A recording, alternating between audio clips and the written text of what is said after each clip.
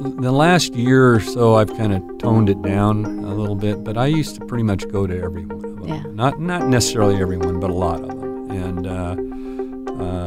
you have to, from my perspective, you had to at least see the flavor of the show, and you want to be there when it's over to see how the audience looks at Right. how they leave the place, whether Right. they're leaving with a smile on their face or with exuberance, those kind of things. And so that's something that I've pretty much always done, and I enjoy it.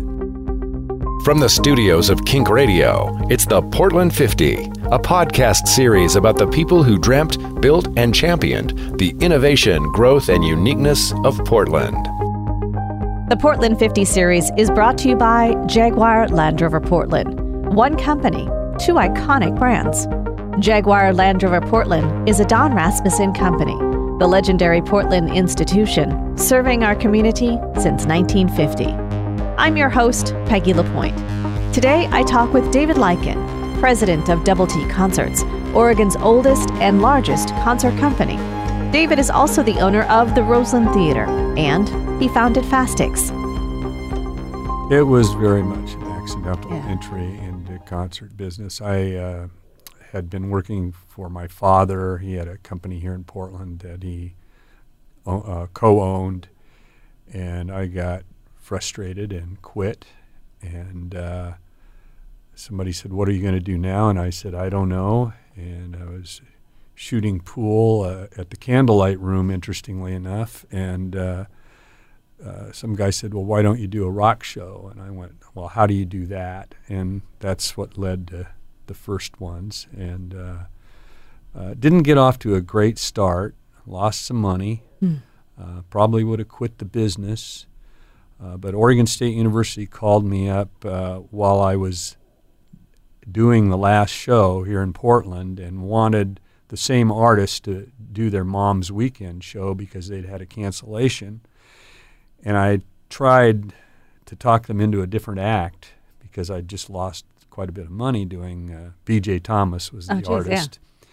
Yeah. And the guy said, "No, we want B.J. Thomas. It'll be fine. And in fact, we'll give you half the profits, and you won't. If it loses money, you won't have to pay." And I said, "Well, that sounds like a pretty good deal." Exactly. And the show ended up. I actually walked backstage and talked to the manager and said, "They want your BJ," and I think it was 5 or 6 weeks from that time. We made a deal right there on the spot, and the show did almost 7,000 people. So I guess Irwin Harris was the gentleman's name at Oregon State, who was the director of public events and student publications. Mm-hmm. And I learned pretty fast that he knew a lot more about this than I did. And he was a good resource, and he had been one of the earliest college concert promoters in America. He had done Bob Hope and Peter, Paul, and Mary, and a whole myriad of people at Oregon State. So he was in the end, a really good resource. And Double T is still involved with shows at Autzen Stadium, right? To some degree? We haven't been lately. Probably in the late 90s, we made a kind of a cognizant decision to back off the bigger shows. I think the industry has gone through, in the process of this consolidation, the price of the talent and ticket prices has increased, in my opinion, ridiculously. And it's due to some forces that are really unfortunate, the merger of Ticketmaster and Live Nation being the primary one. We don't play in that pond very much anymore. Yeah. Yeah. So 1972, you get going. Double T. Did you come up with that name right away, or was it Double T stands for top talent, and I was a golfer, college golfer, and I thought, well, I'll call it Double TEE, and nobody will know what the heck I'm talking about. So that's how it happened that we came up with that name. You produced Oregon Jam concerts at Autzen, lots of Grateful Dead shows, including, as we were talking before the interview, in 1994. That was a big one. I had friends come from Wisconsin for this show, right? Down at Autzen Stadium, selling 102,000 tickets. Correct. Holy cow. We co-produced most of those shows and co-promoted them with Bill Graham Presents. You know, I started working with Grateful Dead in 1972, interestingly enough, and I thought it was always interesting that through all the different national level promoters they had, I was always there pretty much. And needless to say, that was kind of a lucky break in the end. I mean, they were the number one touring act in the world for a long time, and I grew to, more than their music, I really grew to appreciate the phenomenon, because it was a true American grassroots phenomenon. Yeah, culture. I mean, it was a tight-knit community for decades. And it really evolved into a lot more in the end. Yeah. You know. You got to tell the story about the Grateful Dead starting out and trying to promote them with kink and... Well, early on, we had started at the Paramount, interestingly enough, in '72, and then in '77, they I believe it was '77, might have been '78, but they got another promoter out of the East Coast that we ended up working with called Monarch Entertainment Bureau, and it was run by a person named John Shear, who became very prominent in our industry. They got to the point where they wanted to do the Coliseum, so we booked the show, and came time to buy radio time, and none of the radio stations, including Kink, would take our money because they really, I'll sugarcoat this a little bit, but okay. They really didn't want anything to do with Kink, with the Grateful Dead's audience, right. Or so they said. Yeah, that was funny. That's when the Bullet Sisters. Yeah, and as I tell people, it. By the last time we were doing the Dead there at Autzen, which is still the largest concert gathering ever in the state of Oregon, we were, getting tickets for federal judges.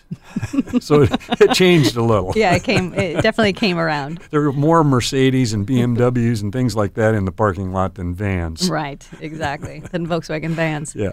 In my research, I stumbled upon a Billboard magazine article from 1977, and you were quoted in there a number of times. But you were talking about... they were asking you to project, a number of promoters to project how many shows you'd be booking at. At that time, you said for 1977 you were hoping for 70 to 100 shows that year, and the biggest headache being the skyrocketing cost of sound and lighting equipment.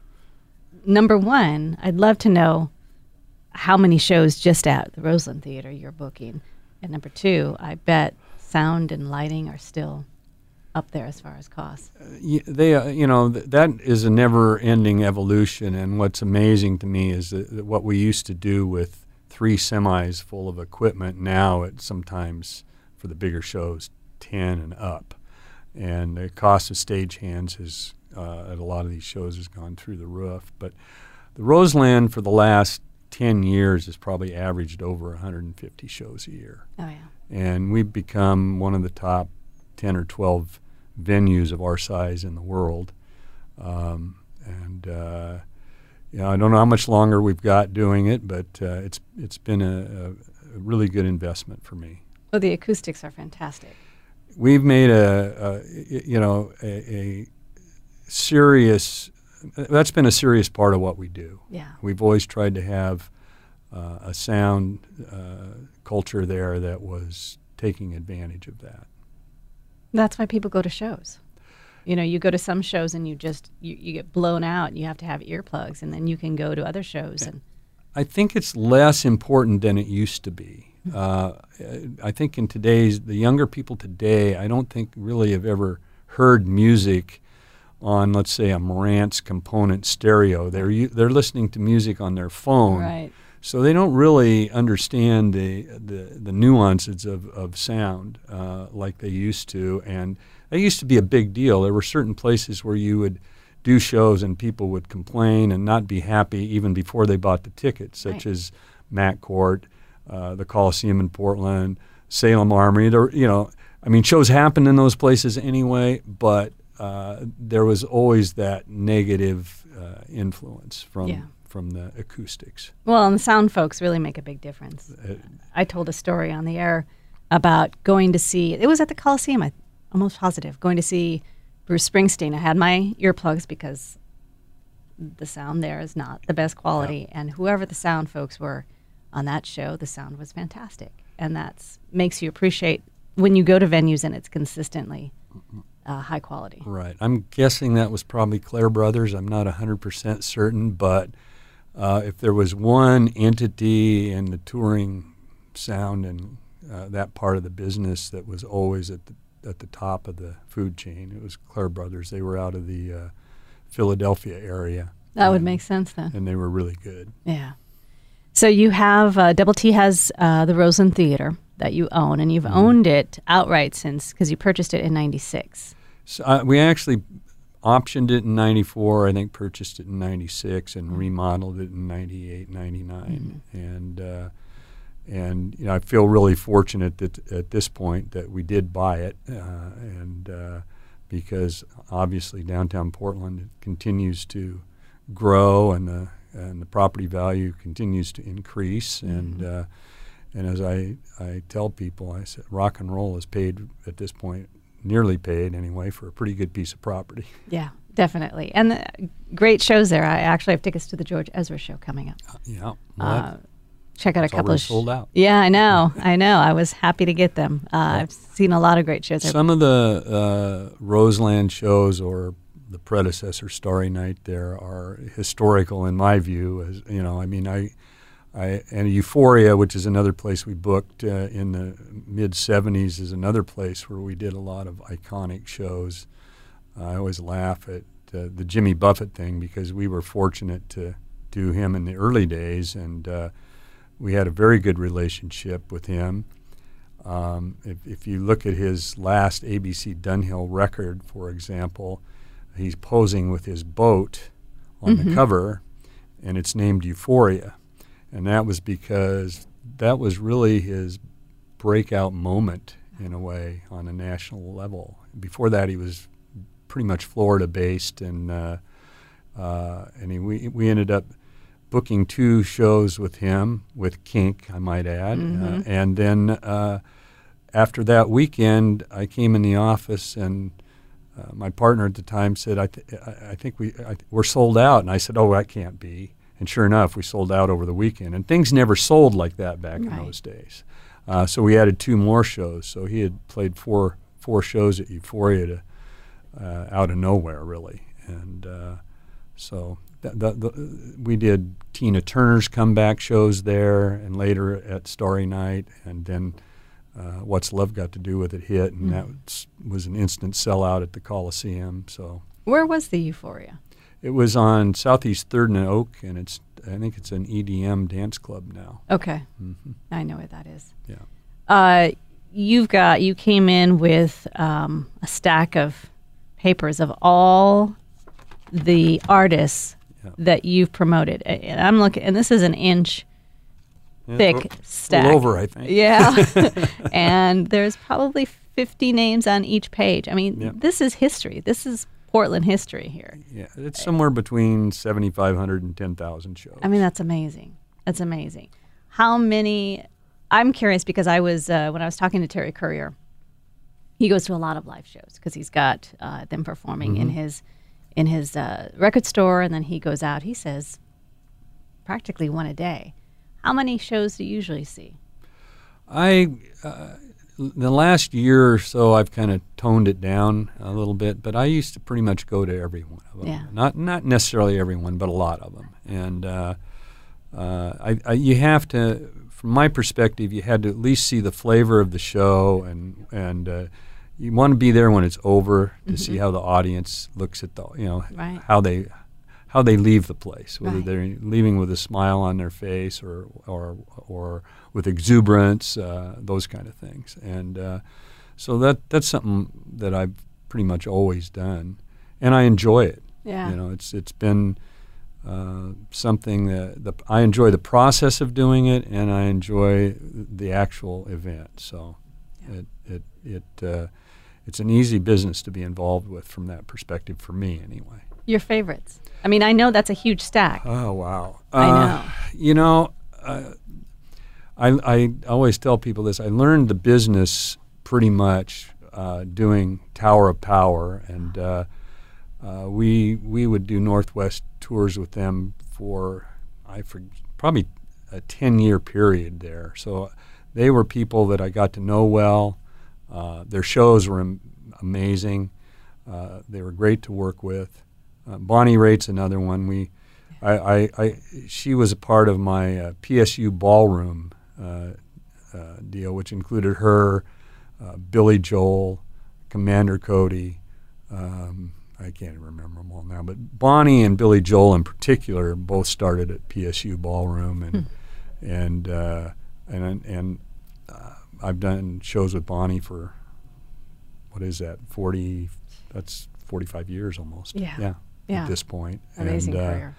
And Billy, he moved on, but nonetheless, he was one of the greats, and we started him out at PSU Ballroom back in the day. How many venues around the state have you booked artists in? I've never really stopped to count them. We did the Armory and the Expo thing in Medford, Autzen Stadium, Mack Court, the Holt Center, the Cow Barn at the Lane County Fairgrounds, the Speedway in Eugene, Gill Coliseum, our Coliseum, Moda Center. Mainly Paramount. Oregon, though. Yeah, Paramount.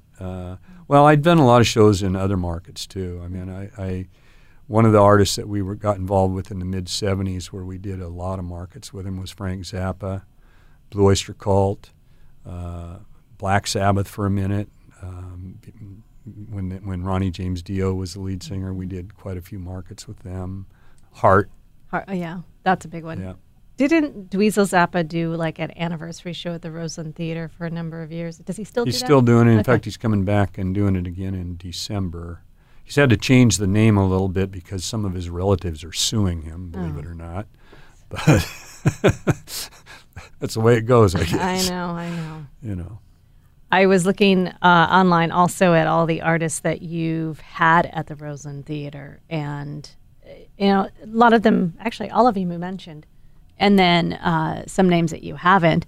But one of the big ones, and it was a story that you told after Prince passed, is that that the last show that Prince did in Portland was at your venue, right? And you painted the hallways purple. We painted the venue. It needed a paint job anyway, so we decided a few weeks before the show just to paint it purple. Have fun. And it still is purple, and I will probably keep it purple. So, Prince, the interesting one for me was when Prince played the first time in our venue, they came down and it finally finalized the deal at about 4:30 in the afternoon, because he was playing, I think, at the Coliseum or the Moda Center, and he wanted to play a late show, so he booked a midnight show, and this was back before the internet was what it is now, and we tried to get the word out, and I finally started having to call GMs at radio stations to get them to talk about it, because the on-air people were just not buying it from the minions at my office. Right. Sure, right, okay. Whatever. And interestingly enough, it did not sell out. Wow. And he played for about 3 hours, from midnight till 3 in the morning, and did every hit. He literally was winding through the place with people following him around like the Pied Piper. That must have been an amazing And it was show. really something. Wow. Yeah, that one I get chills talking about it bet. because it was just so good. Well, he was a performer. Yeah, and he captured. It's just it's all too common in our business, unfortunately, that people have run afoul of the drugs. Yeah. Simple as that. It is a tragedy.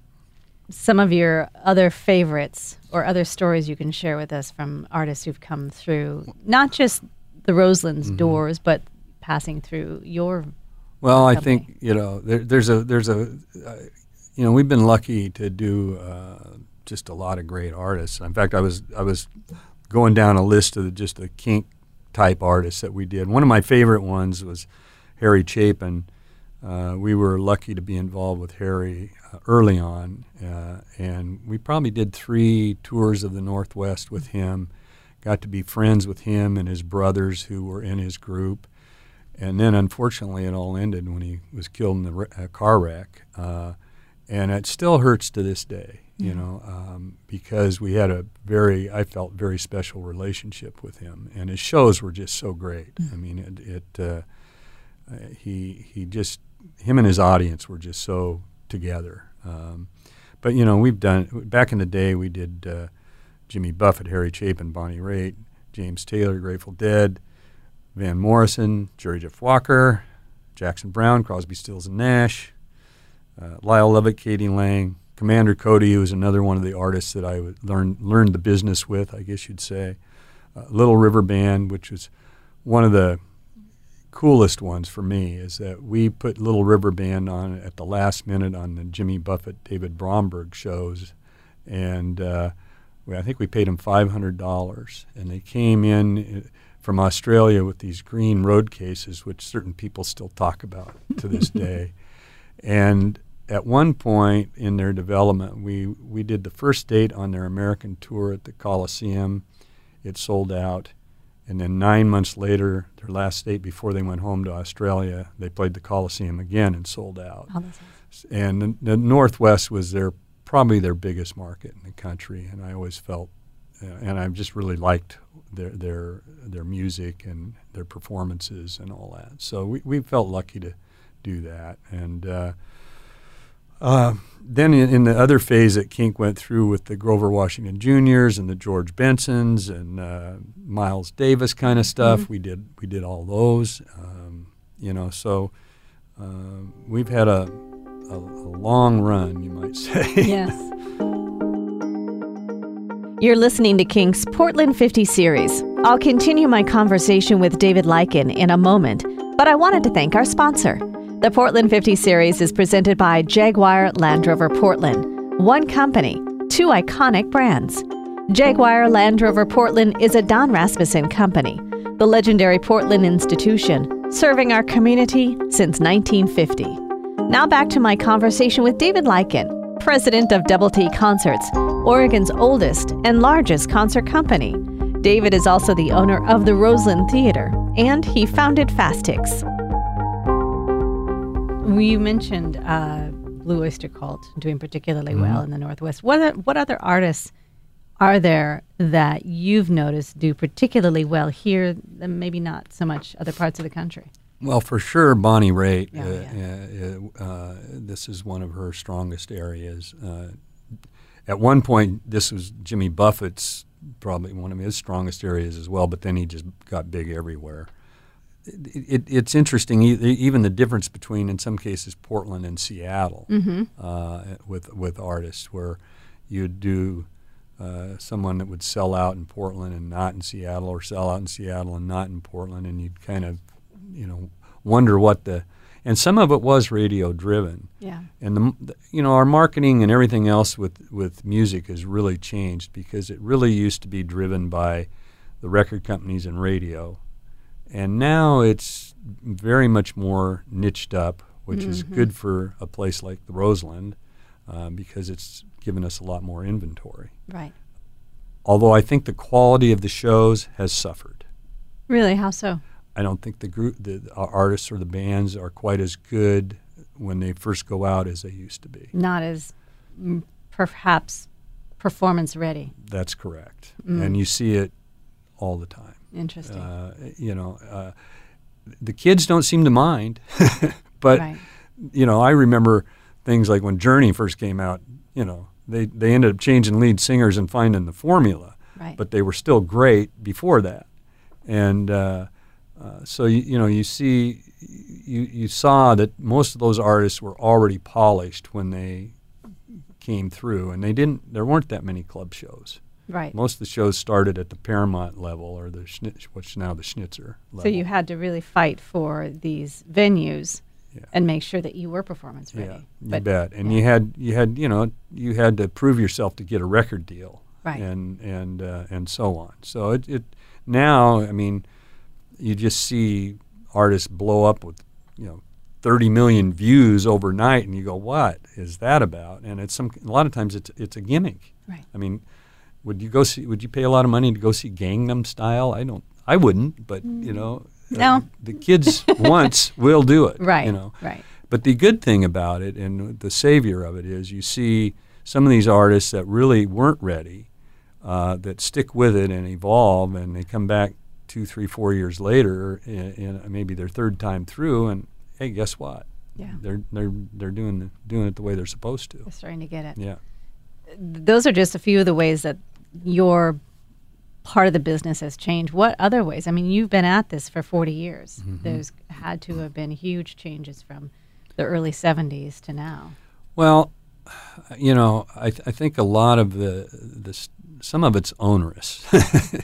You know, what I've seen with the consolidation and all of that, I think, is unfortunate. And now that when the Justice Department allowed the merger of Live Nation and Ticketmaster, I think that the future of competition is almost, until somebody files that lawsuit in the sky, Mm-hmm. I think we're stuck with higher ticket prices, scalping your own tickets,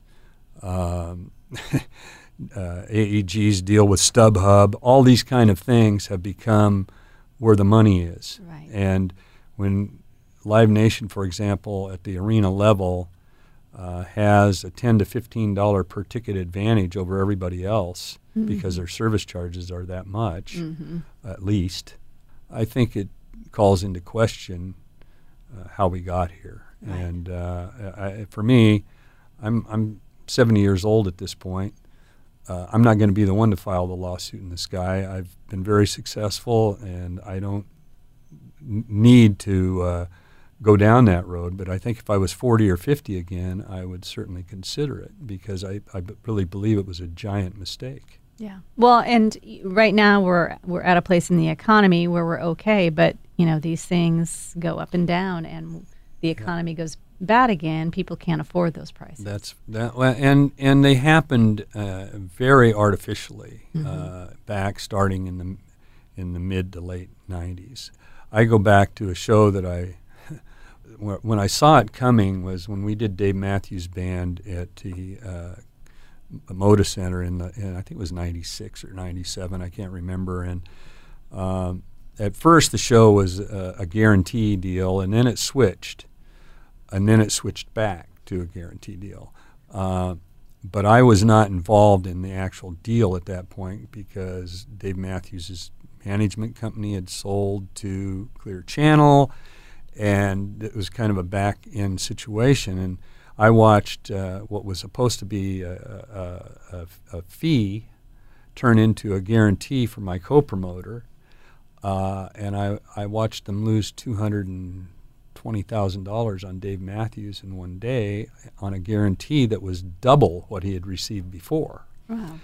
And that's when I really made a pretty much cognizant decision that the only arena shows I was going to do anymore were ones that fell in my lap. Right.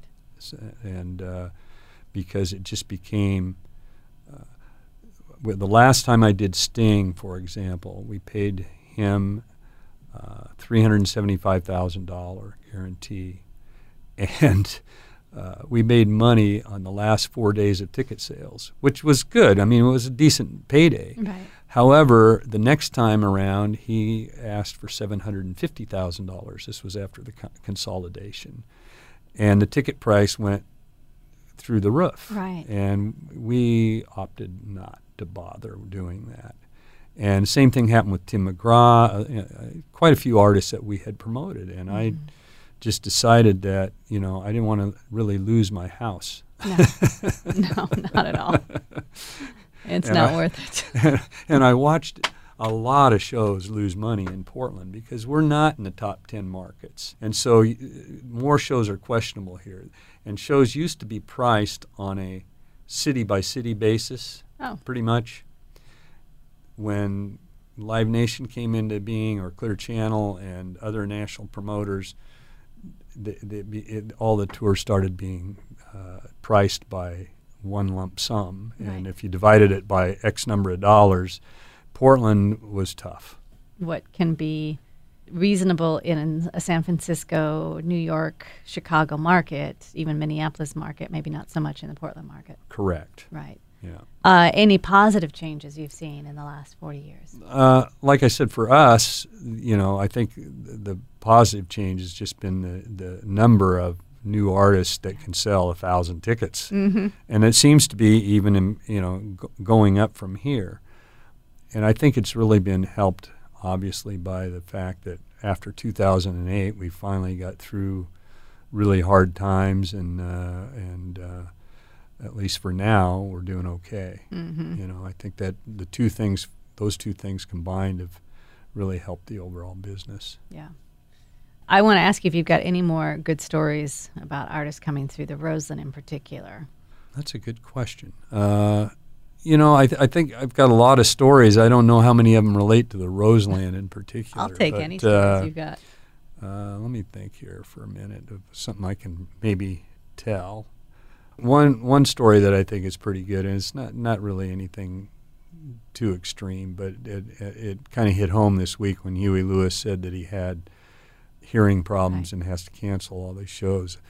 Back in the day, again, this was a Euphoria show. Huey Lewis used to hold the record, or I think he still does, for fewest tickets we ever sold at a show, which was 12 at Euphoria, and the record company bought 40, we sold 52 tickets. And the last time we did Huey Lewis, back when he was touring regularly, we did 2 nights at the Coliseum and sold both of them out, 22,000 people. So, sometimes what begins is not necessarily what ends, and there's so many funny stories. I mean, I go back to that very first time we had Grateful Dead in Portland at the Paramount. A certain member of the Grateful Dead had our security guy guard his foot locker and his dressing room. And when he came back, he had a big bag of weed and paid the guy with letting him grab a big handful of marijuana. So there's a lot of things that we've seen that we can or can't talk about, but I probably can't name names. And what's fun for me is I did a lot of business with Bonnie Raitt over the years, and back in the day, her band's partied, and of course she's been clean and sober now for years. Yeah. So we all evolve, I guess, is the best way to put it. When people do things when they're young that they don't do when they get a little older, right? I suppose. What you really see too is the artist. Like, I'll give a good example. One year we were doing Kenny G after he got huge, and we did 18,000 people in Tacoma and 16,000 here in Portland, I think it was. And who would have thought, Right. And because we knew Kenny when he was a kid. And he used to come to Portland and sit in for Monday Night Jazz with Pleasure's guys. And Dennis Springer, Pleasure's sax player, played with both Pleasure and Jeff Lorber. So when Jeff Lorber was on the road and we were home, Dennis was his sax player. Nice. So that's how we recruited Kenny, and he ended up then becoming Jeff Lorber's sax player, which is how that evolved. But what you see is he had Tony Braxton as his support act on that tour, and Kenny would do a meet and greet before the show, and literally talk to every one of those people and spend an hour doing it. Yeah. Tony Braxton wouldn't come out of her dressing room. It's just those kind of things that you see make a difference, Well, and even the shows that Kink has done at the Roseland Theater. There was one holiday show we did. Sean Mullins was there, and he was one of those really approachable guys. I mean, we were backstage, and he was at the back door smoking a cigarette and just chatting with us, and just a really friendly and warm person. And then, some artists are just, very closed off. And granted, some of it is they're in the zone before they go and do their performance. But it's a neat way to sit there and talk to some folks. I mean, we've been really lucky. I mean, you talk about who are your favorites. I mean, I would say Whitney Houston, without doubt, is I mean, she was incredible. Yeah. One of a kind. I think the greatest pop voice that ever lived. Mm-hmm. And we started with her at the Schnitzer, that level. But I still remember doing 3 nights with Bonnie Raitt at the old Starry Night, and it was at the point where she had no record deal. Oh. And I think she actually appreciated the gigs because I think she needed the money at the time. Absolutely. And they all sold out. And for an artist to come in to Portland, Oregon, and sell 3 shows there with no record, and no record deal, that was kind of a huge moment, I think, for us. And another favorite artist of mine was Joan Armatrading. I mean, her shows were. She kind of reminded me in a way of a female Harry Chapin. Her shows were just so perfect. Yeah. At one point, we put a Robert Cray on her show, and then she took him on the rest of the tour. Nice. In fact, a good funny story is a show that we, in our history, I call Shane's Folly. And Shane Tappendorfer used to work for me and was our production guy and settled the shows and our point man. We did a show at the Cuthbert Amphitheater. It was one of the early shows there with Stevie Ray Vaughan, Bonnie Raitt, and Robert Cray.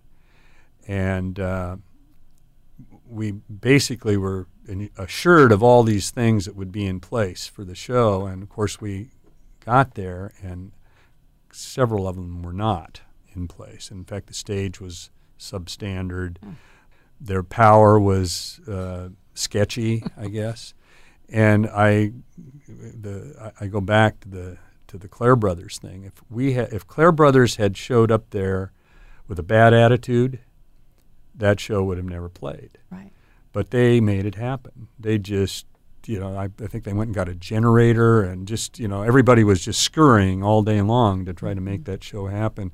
And I always laugh because they had, I had a new pair of shoes on, and they still do. They have a yurt there for the backstage area, and they had put in rock, and it's right next to the slough there. And anyway, it was kind of sinking by the time the show. And my shoes by the end of the day were completely ruined. And Bonnie Raitt, I think her comment was, "A nice swamp you've got here."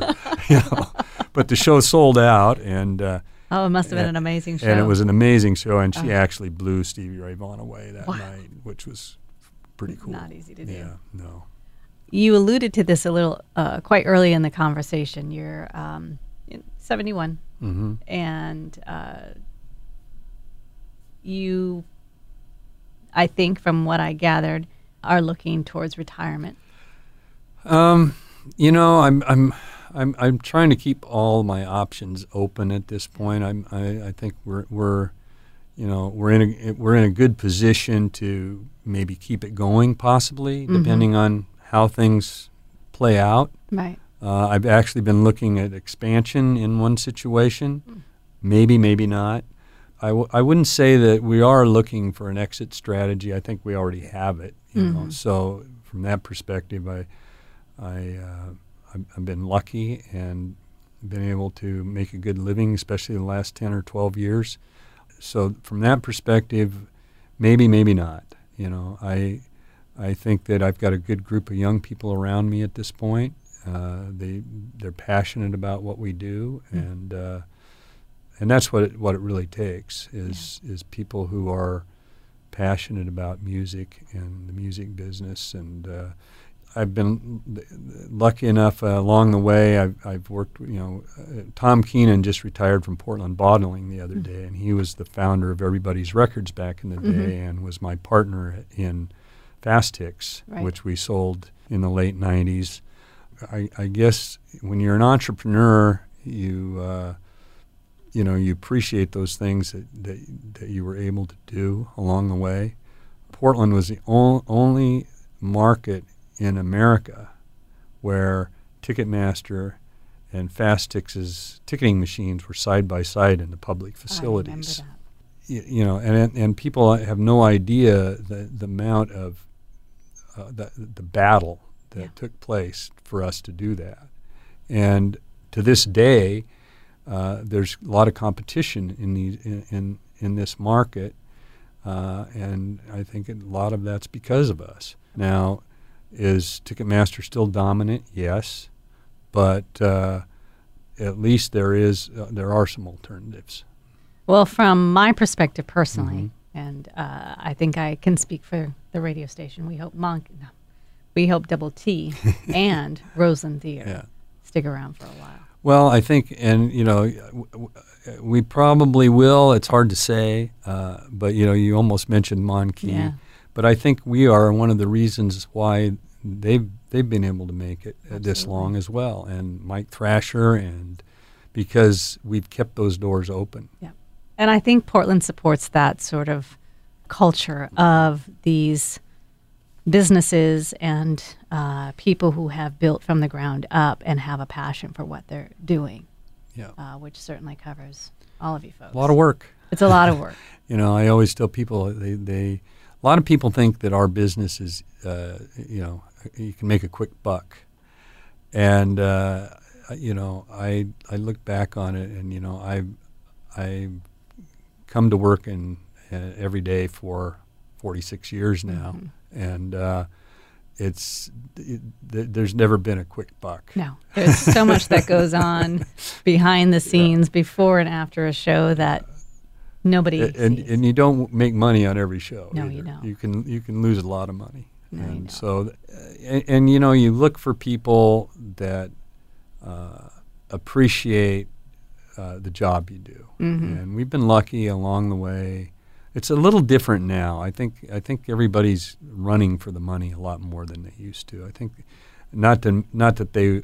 I suppose if they didn't make money with you, they would have left anyway. But we were always, I tell people two of my biggest thrills in the business were when I wrote Grateful Dead a check for just under $2 million at Autzen Stadium, and the other one was when I rounded up a check to Bonnie Raitt at the Tacoma Dome for $200,000. I mean, those are the things that you feel that you've done a really good job for your artist, and they appreciate that. Looking back on it, we still are. I don't know. One of these days, I know it's going to change, but we're still the only people that ever brought Van Morrison to Oregon. I don't know if he'll ever come back, but at some point it probably won't be us. But nonetheless, and we did B.B. King forever. Just things that you just appreciate and look back on and kind of celebrate. Absolutely, and know that it took a lot of hard work, but these are the artists that are amazing, that are truly talented. Yeah, I feel I was always a sports guy growing up, and even though when I graduated from college I had a huge record collection, I didn't know how much I really enjoyed the music. And then what really happened was the process of the whole thing became something I really liked to do, and the promotion and the marketing, and and we've always listened, less so now, but back in the day, we always paid attention and listened to the music that we promoted, and did it because we either liked it or thought it had merit. Right. Well, David, thank you so much for coming in and joining me for this series. No problem. Thank you very much for having me. Thank you for joining me for my conversation with David Leiken. If you've missed any of the previous podcasts, you can find them at our website at kink.fm. Be sure to like and subscribe to the Portland 50 podcast wherever you're listening. The Portland 50 is a podcast series celebrating Kink's 50th anniversary, and it's about the people who dreamt, built, and championed the innovation, growth, and uniqueness of Portland. The series is presented by Jaguar Land Rover Portland. One company, two iconic brands. Jaguar Land Rover Portland is a Don Rasmussen company, the legendary Portland institution, serving our community since 1950.